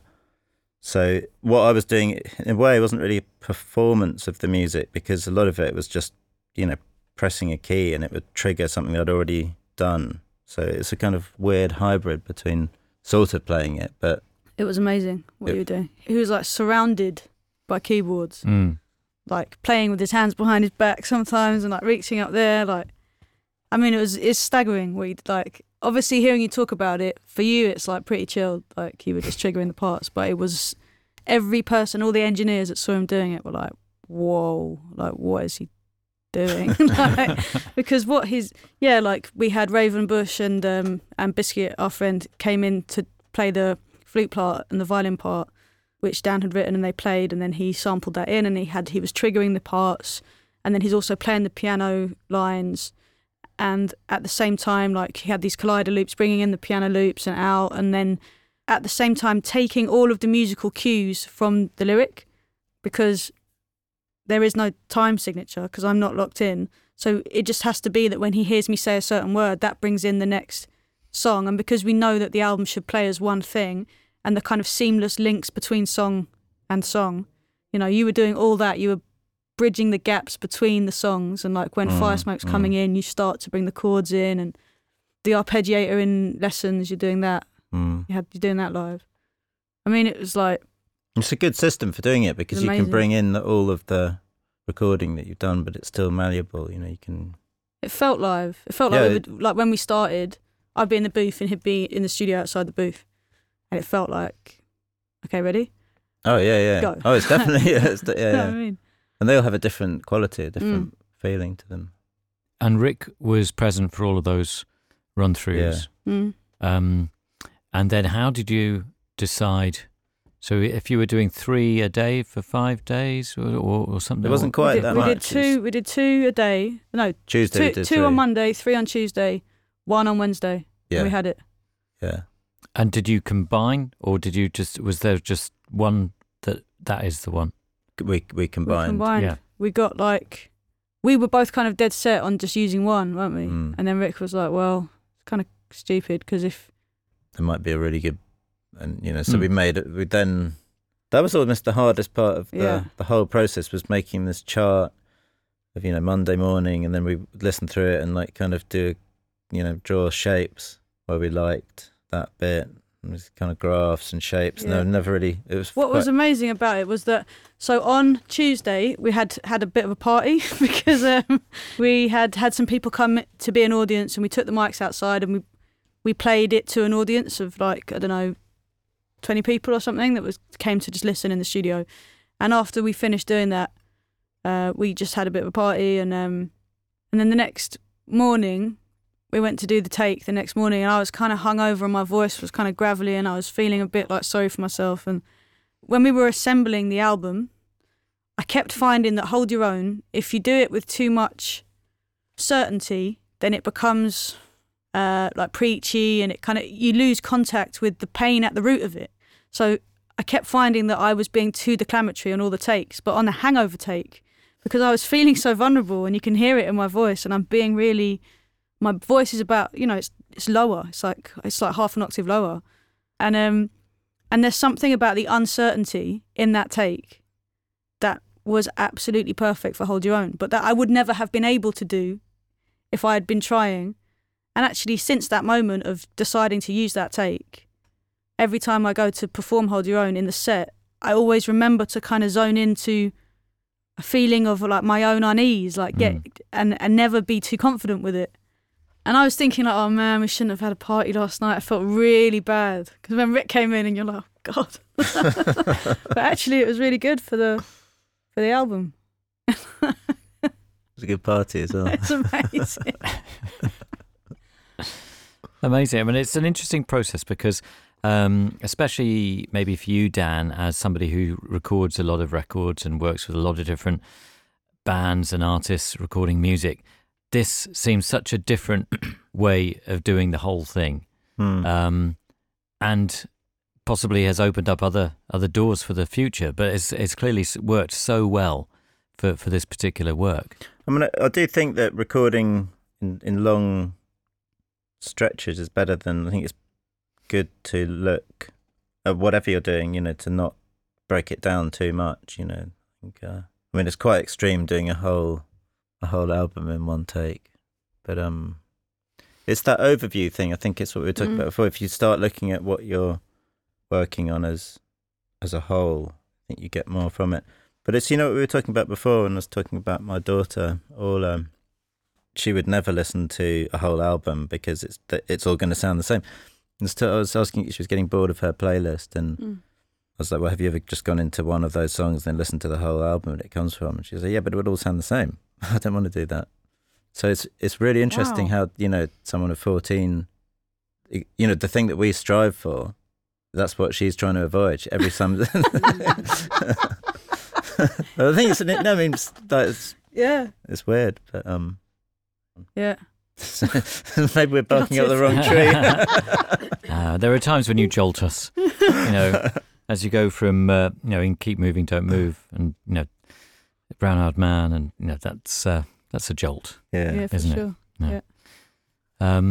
So following on from our discussion, there are other points of view and other questions to be asked of you both, from both the people behind the podcast. They've got some repeat questions that we ask people again to get kind of a sense of everybody's response to different things, but also some other questions from elsewhere.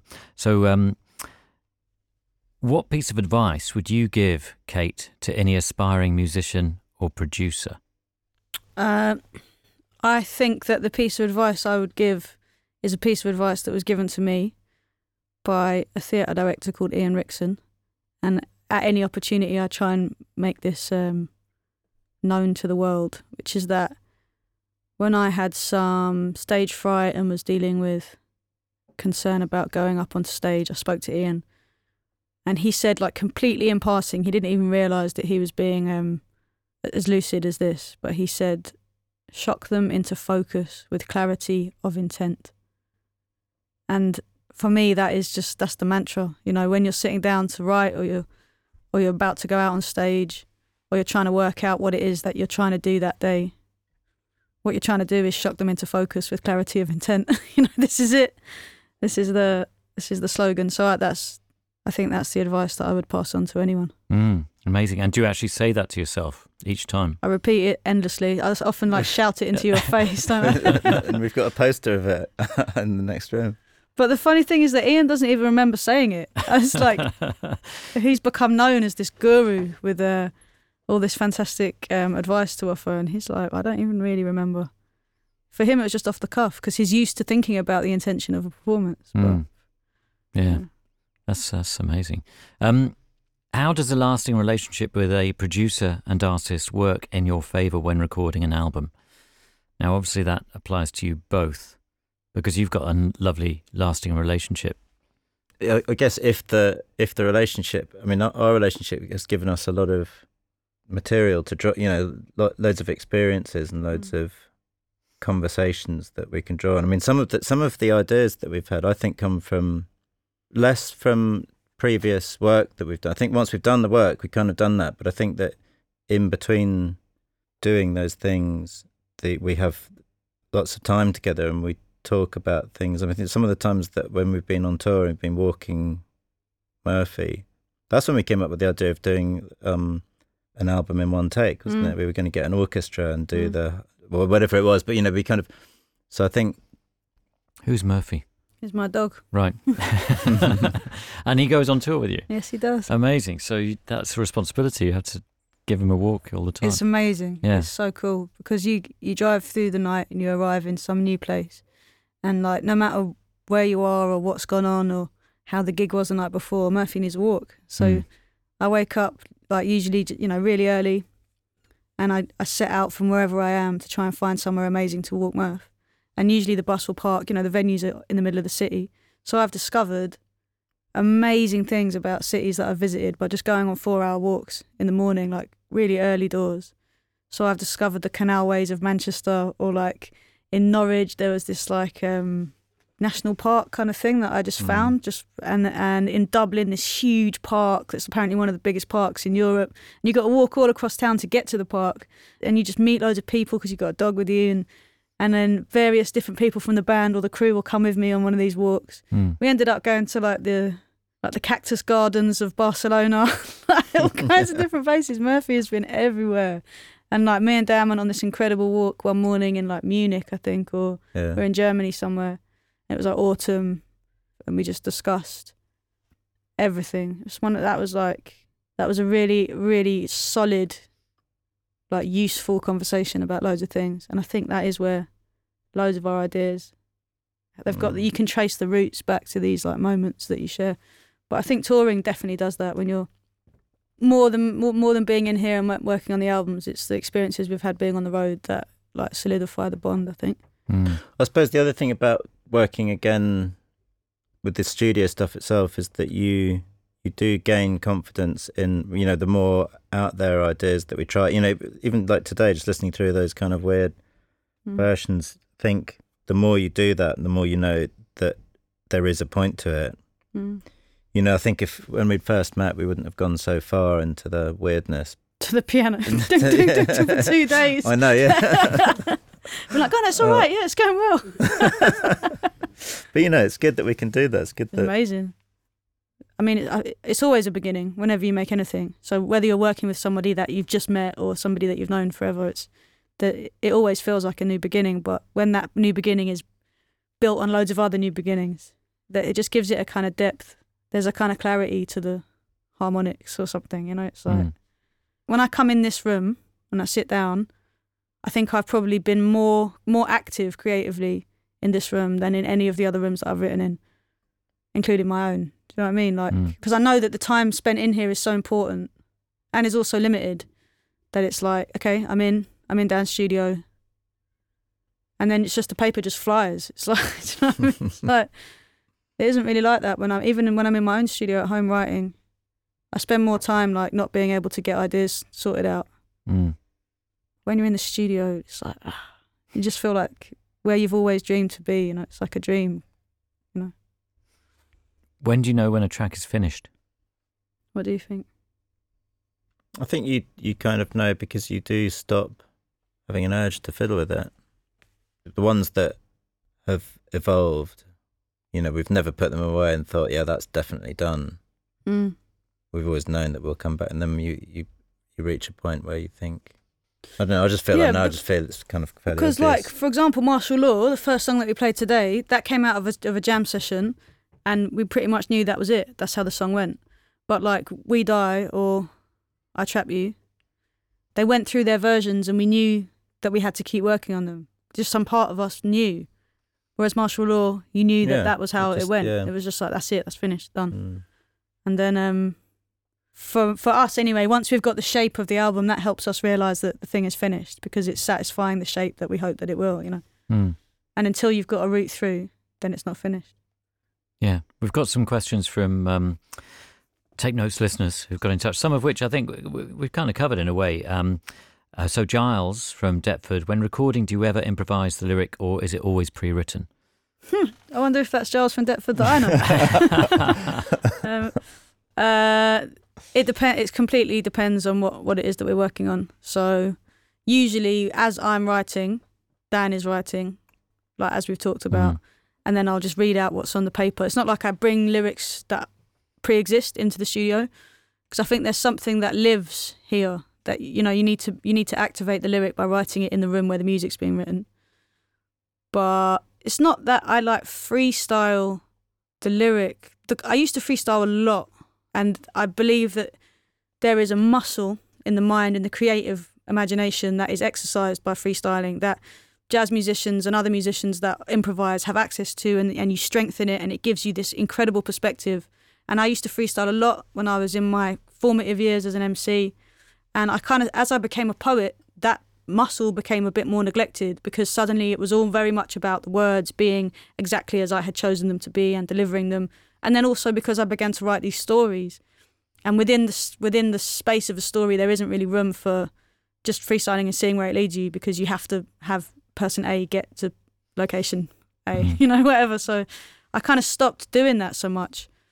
And I think once you stop freestyling, then what happens is when you go back into it, you've only got this kind of surface level available to you. When you get really into it and good at it, what happens is you delve right into this bank of experience that enables you to, in like real time, create a lyric that could well have been something that you've written down, but it just happens. It happens spontaneously, and it feels completely different. It feels like you're moving instinctively between kind of sets, colours. I can't really explain.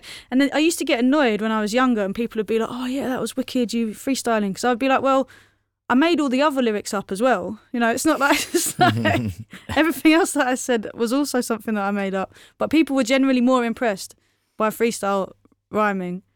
And then that kind of turned me off it, because I felt like it was a bit showboaty in my experience, because you'd always want to tell people, you'd get halfway through it and you'd be like, yeah, freestyling, you know, like off the top, you know. And then I felt like if you had to qualify a lyric by saying, I've just made this up just now, like, then it was probably better to not have to qualify it that way. And if you felt secure enough to go into the studio and freestyle, you don't have to make a big point of it. Like, that's just what you're up to. But all this to say that when I'm in here, I'm editing as I write, I'm scribbling stuff out, trying again, and then I get it to a point where I feel like I'm ready to say it out loud, and then I do it. Mm. Sam from Stepney wants to know, how do you perform the instrumentals from Traps and Lessons live? So it's a different setup, isn't it, for this record? Dan's not with you now. No. On stage. He's a busy man. He's got other things to do. Yeah. But you have somebody else who has been performing this album with you. Yeah, Claire Uchima. And she plays the setup that Dan, a kind of version of the setup that Dan took to Shangri-La. So maybe it's more contained. Everything's been reduced into one, rather than there being like 10 different things. There's a piano and an Ableton file that has drum triggers for the various drum loops, and then all of the string samples and what I call the BAM samples, but I can't remember what they actually are. They're all sampled across one keyboard, and then there's a Prophet 6. That's it, isn't it? Yeah, probably good to say that Archie Marsh, who was the guitarist in Sound of Rum, and is now our Ableton tech and monitor engineer. And he took the multi-track from the record and chopped it up into millions of parts and spread it out across all so that it's playable. Yeah, right. He's a total genius. That sounds like a big task. Yeah, and I think he's done things that even have surprised Ableton, which is like definitely worth shouting him out. It's probably also worth saying that on previous tours, we've gone out with drums, synths. Like I was saying at the beginning, we had 2 drummers, singer, you know, everything. And we felt like for this album, actually more in keeping with the Rick Rubin philosophy of stripping away and trying to get closer to the lyric and pushing the lyric out front. Because what we're trying to do is create an environment for this lyric to just kind of soar and connect. And how Claire triggers things, she's just fantastic. She's so kind of still and poised and in it and ready and equipped to like score this lyric, basically. That's what it feels like it's happening when we're live. Yeah, like a live scoring to the film of your words. Yeah, that's how someone described it, was like a film and the accompanist. Yeah. Yeah, interesting. Junior from Melbourne, do you demo anything yourself at Kate? Do you demo anything yourself, Kate, at home? Is what he's getting at. Not really, no. Like, I mean, I come in, when I'm in here, I'm working on the albums with Dan, and when I'm not in here, I'm usually working on all the other things I've got to work on. So what I did is once Let Them Eat Chaos was coming together and it had shape, I took all the lyrics and set them all out as a long form poem and edited them in the manuscript as if it was a poem, using the experience I'd had working with Don Patterson, who is my poetry editor, who helped me to edit my poetry manuscript for Hold Your Own, the collection, not Hold Your Own, the poem.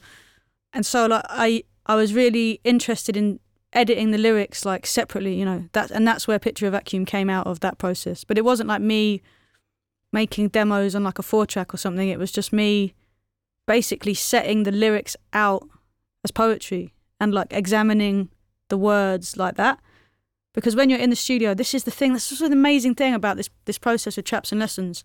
This is the first time where I don't think I've included a line that I'm not actually that. If I actually looked at it and said, what is that lyric for? In previous albums, the flow was so exciting to me that I would let the meaning sometimes come second. And that's even for an artist like me who cares so much about the meaning of words.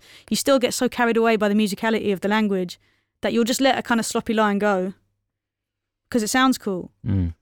And trying to set the lyrics out as poetry was me trying to get to the bottom of that. Like, is that word really necessary? Should it be there? Is it moving the story onwards? But there was just a part of me that just couldn't let go of something that sounded cool.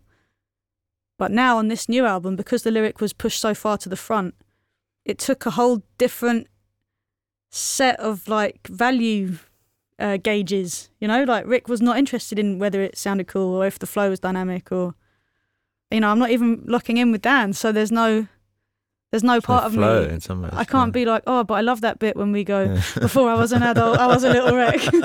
It just doesn't happen. So to answer the question, no, I'm not really demoing at home, but occasionally I'll like write the lyrics out and work on them in a manuscript. Yeah. Rock and roll. Yeah. To Dan, Elliot from Bristol wants to know, did your approach to tracking Kate's vocal on the Book of Traps and Lessons differ from the previous albums? Yeah, well, because we did it in Shangri-La, we had this amazing array of mics to choose from. So what we did is we set them all up on the first day, and we had a U47, U67. I assume this person is into mics. They must want this detail. An SM7, an 87, a Brawner VM1, a Telefunken, and Kate did the same, 8 bars on each one, and then we just played them back, and it was immediately obvious which one. It was the U67. And it was quite funny. My natural thing when something like that happens is like, oh, yeah, better get one of them. Look on eBay, it's like 19 grand. Wow. Amazing. It's interesting that it was immediately obvious. It was so obvious, so clearly. And it was amazing because we brought my VM1, which in my scheme of things, that has the same, that sticks out as being, that was just it didn't come close to this thing. What qualities did this microphone have then? It had really, without having a resonant low end, it had a really kind of punchy bass to it, but it didn't sound like it had been EQ'd. It just sounded strong, and it had a slight distortion at the top, kind of graininess to it. And it sounded kind of raw. 19 grand. Yeah. It's like handmade in like West Berlin. And Valve mic from like 1967. Wow, amazing. Khalid from Boston wants to know, Dan, if you mixed the album yourself. Yeah. You did? It was quite a complicated process because we brought the vocals back in sync with the instrumental track that I'd played, where say I was playing the samples that had been recorded here, mixed down into stereo, put in the sampler, played in time with Kate there, then brought back and then synced up back with their original thing so that we could have a bit of control over the levels. But in the end, I think we kind of just used it pretty much as it came out of the thing there. So there wasn't a great deal of mixing. There was the vocal. Again, there's not many things going on, but I think we opened up some of the drum parts and got them back down to their individual bits. But yeah, we've mixed it here.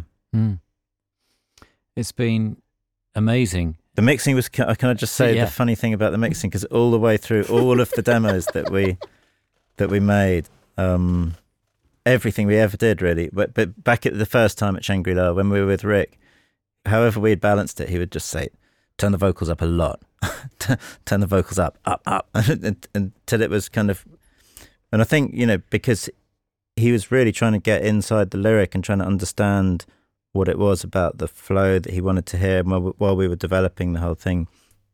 So Kate and I had this thing that he really likes the vocals loud, doesn't he? And in the studio while we're recording, everyone can set their own monitor mix, and we kind of listened to his one, and they were like, wow, this is bizarre. And Sean Oakley, who was our engineer there, was like, yeah, he likes the vocals really loud. And so when we were mixing it, we kind of wanted to have some music, and so it was a funny process. But in the end, we got to a point where we were all happy with it, and we didn't trick him, but we sent the mix off, and we got the balance. But it was just that I got an email from him one day saying, "Oh, it's beautiful, love it, love it, love it. Just one thing, you just put music up a bit. Because we mixed a version of the album with the vocals. We mixed the album how we wanted it. Then we turned the vocals up. We were like sure that even he would want more music. So basically, what we did was we did it so that the instruction would come from him, you know, like turn the music up. And then we could put the music where we wanted it to be. But it was this victorious moment when we were like, oh, you know, we just want to be able to hear all the parts. So then when he came back and said like that he loved it, then he said turn the music up, we were like, yes! That's brilliant. Does he know He you will use the now. strategy? Fantastic. That's so good. It has been so amazing being able to come here and go through the journey of Kate and Dan over this time. Absolutely fantastic. Thank you so much for allowing us into your world and sharing those really quite private moments that you might have had second thoughts or might even still have second thoughts about. And I hope you don't. But thank you, because it was absolutely fascinating to be able to hear those moments. Yeah, for sure. Crucial, really crucial. And we're going to leave with, I thought we'd end with People's Faces, or a little blast of People's Faces, because it is the concluding part of the book of Traps and Lessons, the future universal anthem when it gets released as a single. Thank you so much. Thank you. And here it is. This is Kate Tempest with People's Faces.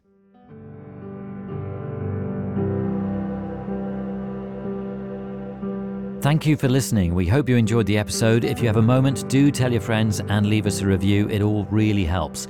Thanks to those of you who have already donated to the show.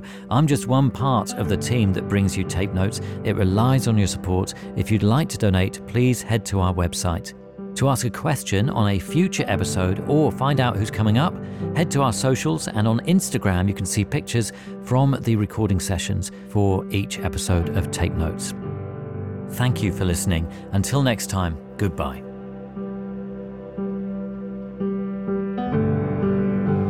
It's hard. We got our heads down and our hackles up, our backs against the wall. I can feel you aching. None of this was written in stone. There is nothing we're forbidden to know. And I can feel things changing. Even when I'm weak and I'm breaking, I stand weeping at the train station. 'Cause I can see your faces. There is so much peace to be found in people's faces.